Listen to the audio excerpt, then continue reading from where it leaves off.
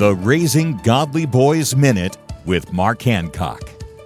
Life is busy. We all know that. But sometimes it feels as if we have to do everything to keep life running smoothly. We have to drive our kids to sports games, make sure they finish their homework, tell them for the 100th time to brush their teeth. But it's important to remember that we aren't the only ones that want to see our kids succeed. Sunday school teachers, classroom teachers, coaches, friends, many others have our kids' best interests in mind. Take a moment to thank the Lord for those people who are investing time and attention in your kids. The more you focus on the positive, the more you'll see that you've got a great support group helping you along life's parenting journey. For more encouragement and parenting advice, visit Trail Life USA or RaisingGodlyBoys.com. You can raise godly boys. Visit RaisingGodlyBoys.com. RaisingGodlyBoys.com. RaisingGodlyBoys.com.